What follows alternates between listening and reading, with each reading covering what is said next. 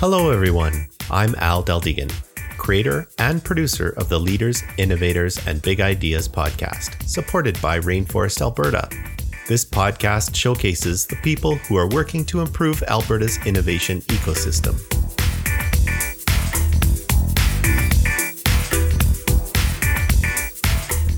This episode is hosted by Peter Baudouin. Peter manages strategy and partnerships for an innovative alliance of energy companies committed to reducing environmental impacts through collaborative R&D efforts. Peter worked for more than 20 years in Asia, building and investing in a variety of businesses. His most recent role outside of Canada was with the World Wildlife Fund, where he was the Chief Executive Officer of WWF China, based in Beijing. Prior to that, Peter lived in Hong Kong for 15 years working in the technology industry. Join Peter with his guest Aaron Pisco for their chat about IP. Take it away, Peter. So thanks, Al. Hi, my name is Peter Baudouin, and I'll be your host of today's Rainforest podcast.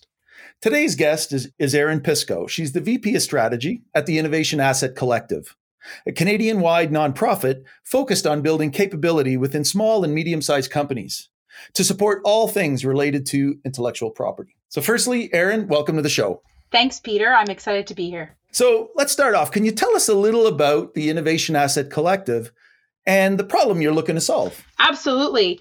So IAC, is how we refer to it internally, has a really lofty mission and vision. What we're really looking to do is use IP to build Canadian success stories and help drive the Canadian economy. And we do this by supporting small to medium enterprises and skill them up when it comes to understanding and leveraging IP and developing IP strategy. So we have 4 different pillars of services our organization provides.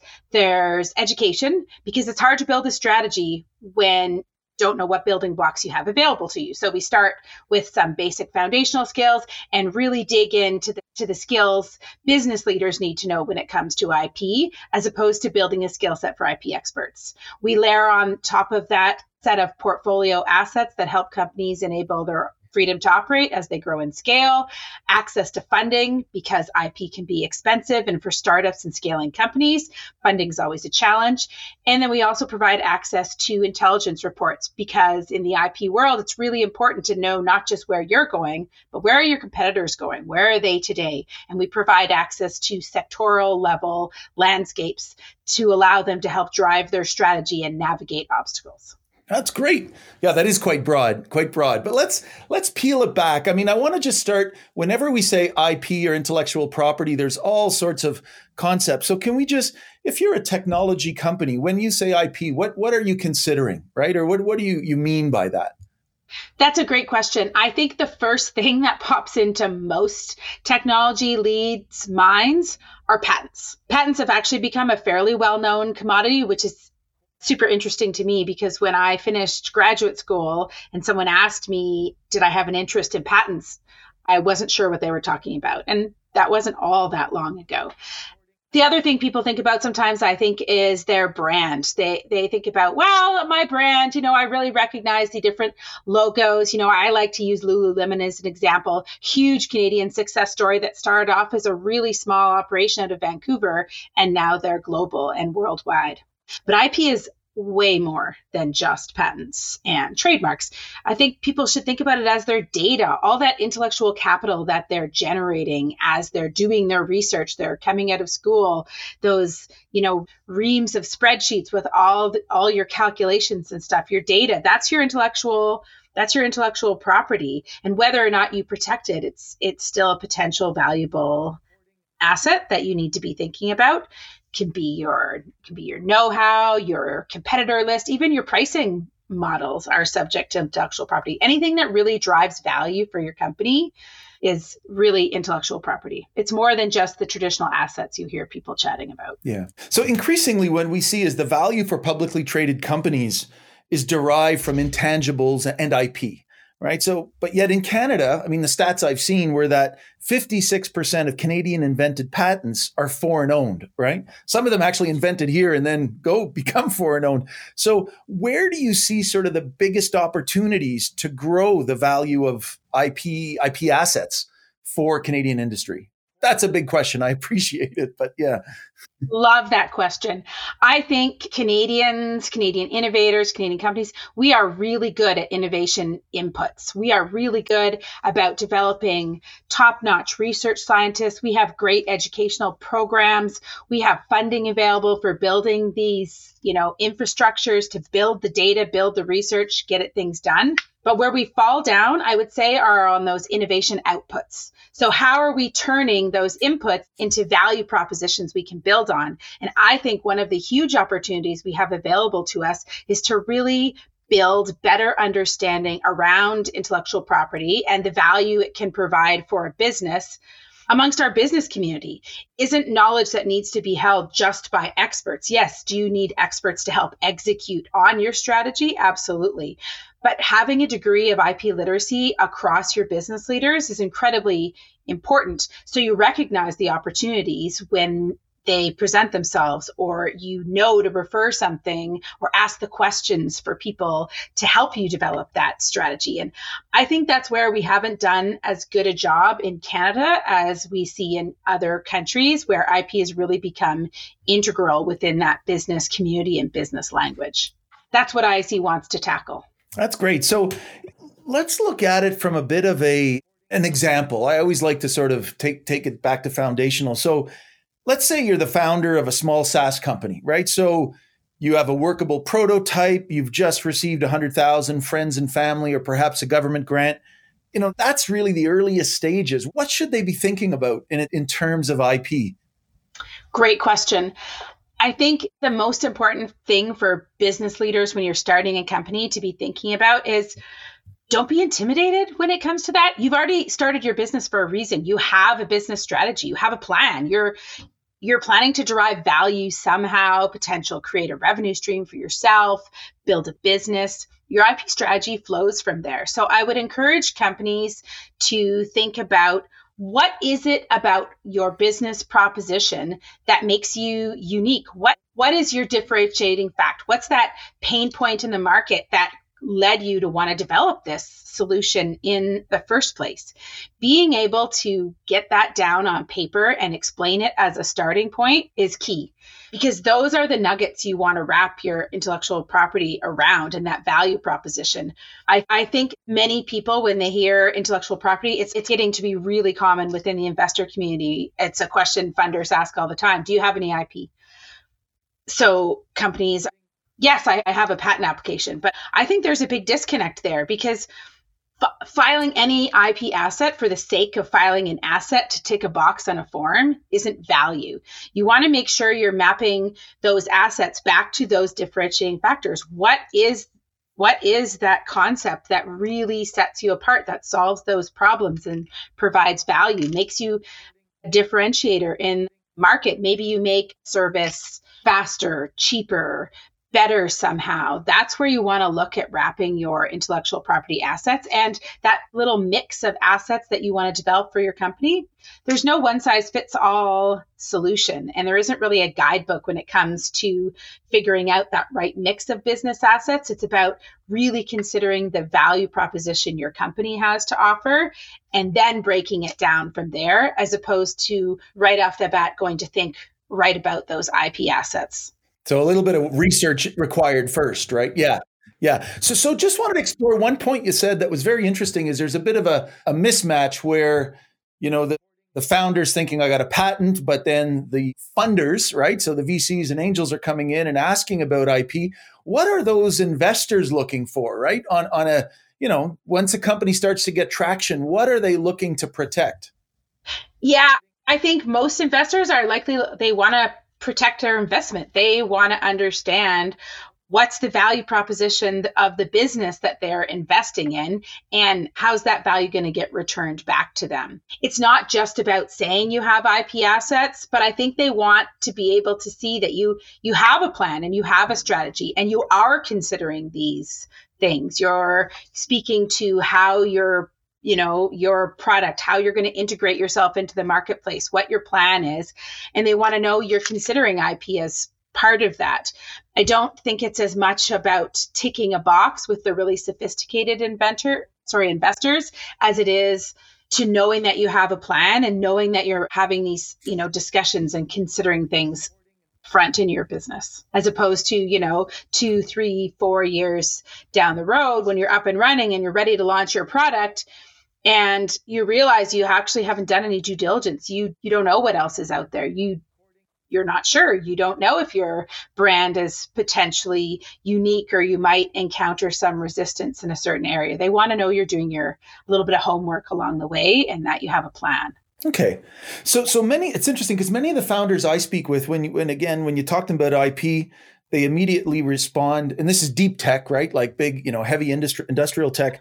Yeah, we got a patent or patent pending in the US. And like you said, there's so much more to IP.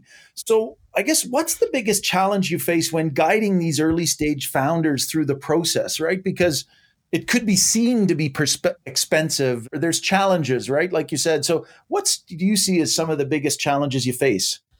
That's a big question. I think one of the challenges is, yes, IP can be expensive, and there's this notion that it can be expensive, but there's lots of opportunities to get funding these days. NRC IRAP has programs. We run grant programs. There's lots of funding available, but I would encourage companies to consider IP can grow to be expensive over time. But if you're strategic, if you've really thought through in advance, what is the element, the service, the product, that little widget that I really need to protect, that really sets me apart?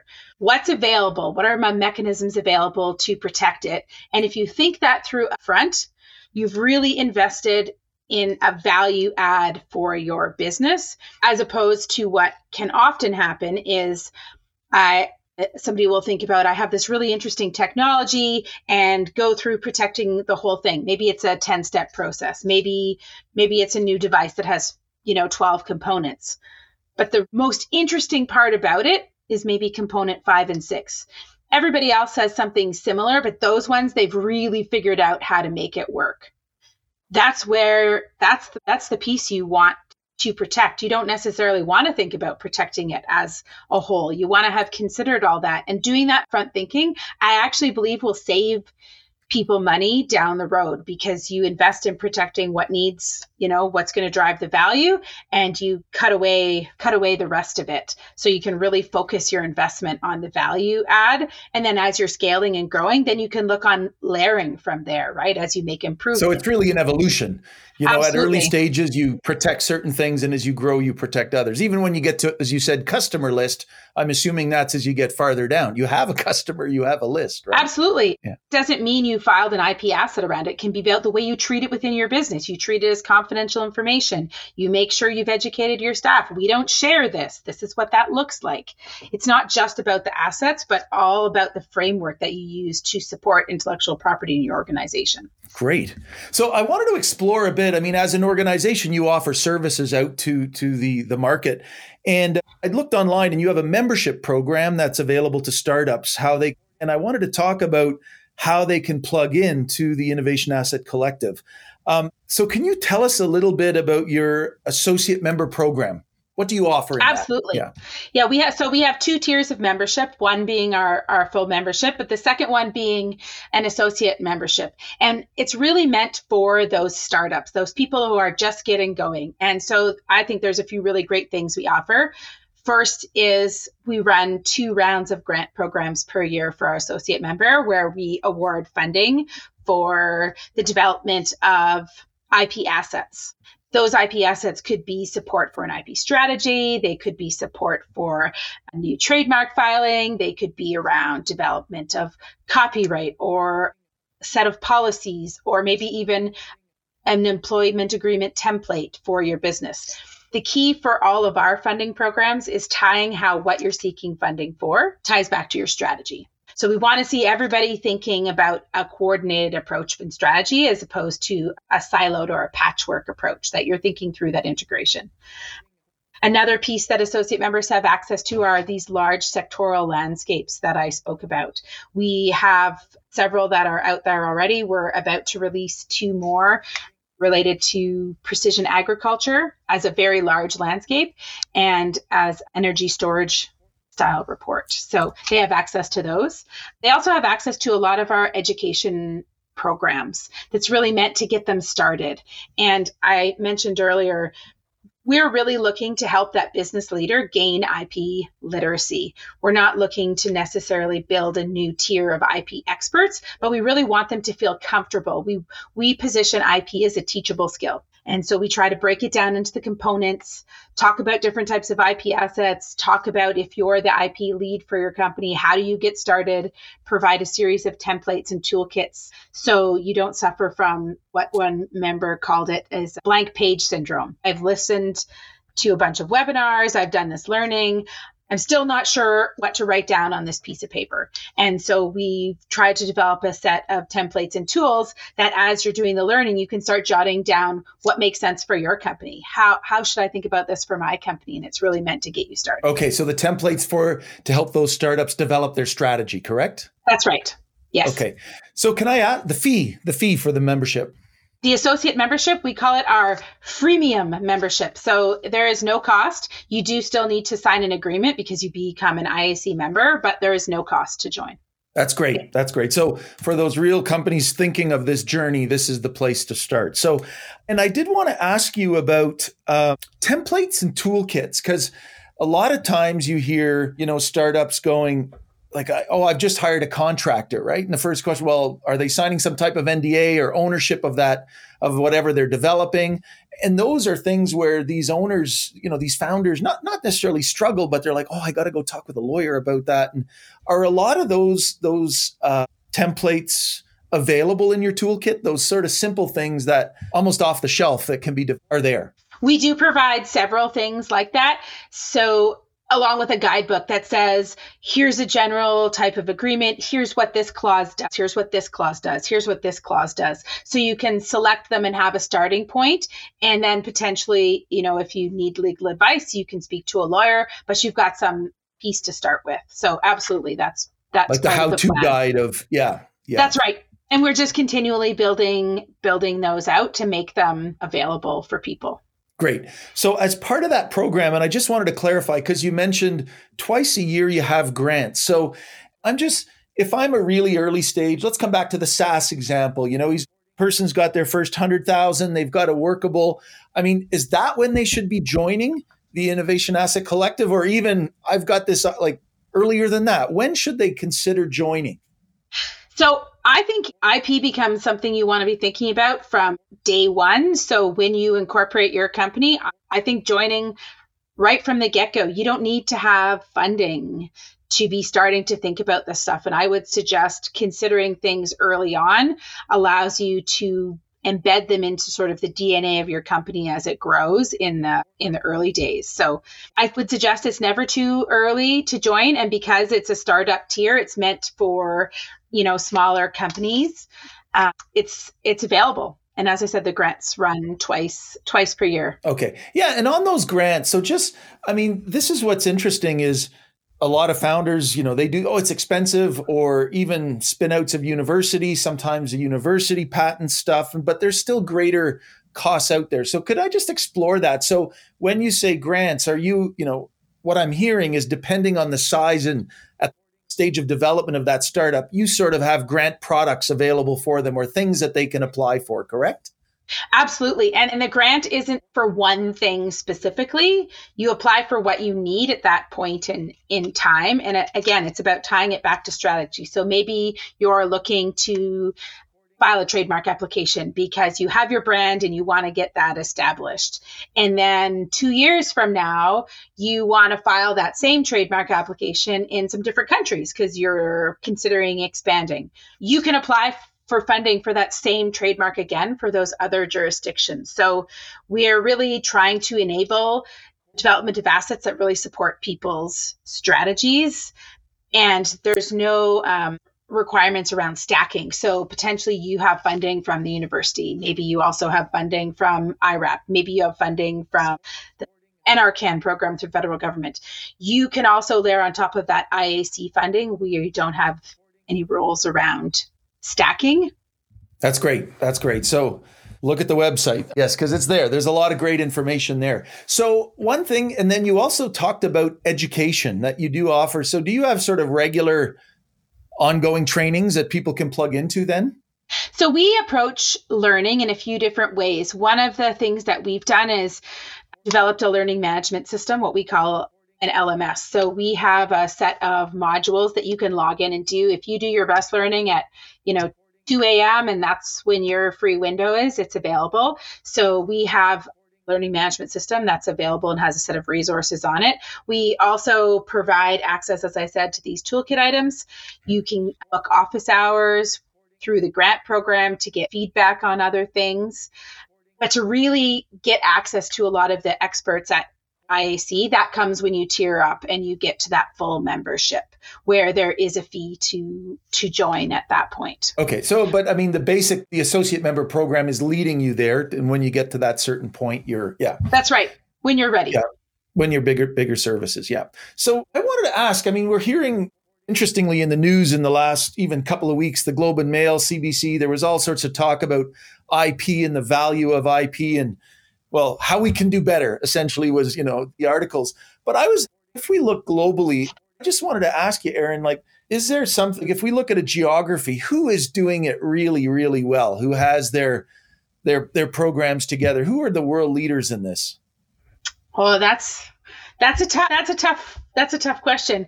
I think it depends exactly what you're looking for from that perspective.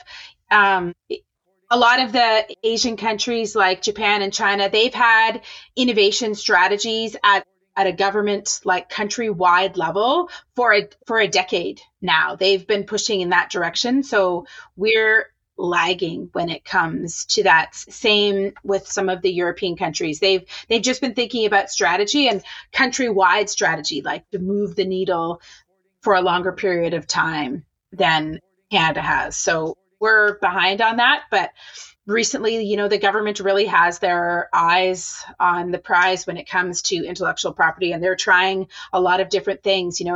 I'm sure you read in the news too, there's talk of this new innovation agency. I'm not sure what that's going to shape up looking like. They recently announced the funding through Elevate IP. They're really talking about the importance of IP strategy and really trying to recognize that. And so IAC is a part of that. And we're excited to be helping the federal government build out these strategies, build this next Canadian success story and get us back on track. Well, it's a long journey. And I think, you guys are definitely filling an opportunity, right? That's something that we need here in the market. So can I ask you, you're based in Calgary, correct, Erin?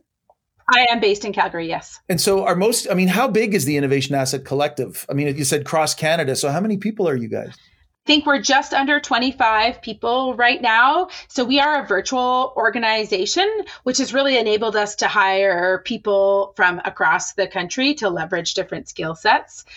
There's a couple people in Calgary, a handful in Vancouver. Our largest mass is in Ontario right now, but we're hopefully looking to grow down the road. That's great. So I did want to ask, so if listeners want to know more about, IP in general, and as well as the Innovation Asset Collective, what should they do? That's a great question. Well, you can look me up on LinkedIn. There's definitely is information about IAC there. You could go to our website, www.ipcollective.ca, and get more information there. And there's lots of different ways to reach out. That's great. Okay. Well, look, Erin, I know I did want to say thanks for your time today. Happy to be here. Always happy to talk about IP and the IP journey. Well, I look forward to looking at the journey of the IAC. So thanks again for your time. No problem. Thanks, Peter. So if you like this episode, please subscribe to the podcast. Thanks for listening. If you haven't already, visit rainforestab.ca and sign the Rainforest Social Contract. Become part of the inclusive, silo-busting, sector-agnostic, all-industry, open-sourced, ego-shrinking, ecosystem-building, entrepreneur-focused, wide-open social barrier-smashing community known as Rainforest Alberta. This episode was brought to you by New Idea Machine. We build great custom software while bridging the gap between education and experience. New Idea Machine makes your ideas real. Visit newideamachine.com for more info. Music for the show was created by Tony Del Deegan. Please be sure to share this episode with everyone you know. Also, don't forget to come by and say hi at the next Rainforest event. Let us know what you think of this podcast. If you're interested in being either a host, sponsor, or a guest of the show, send me an email at rainforestpodcast@gmail.com. Thanks for listening.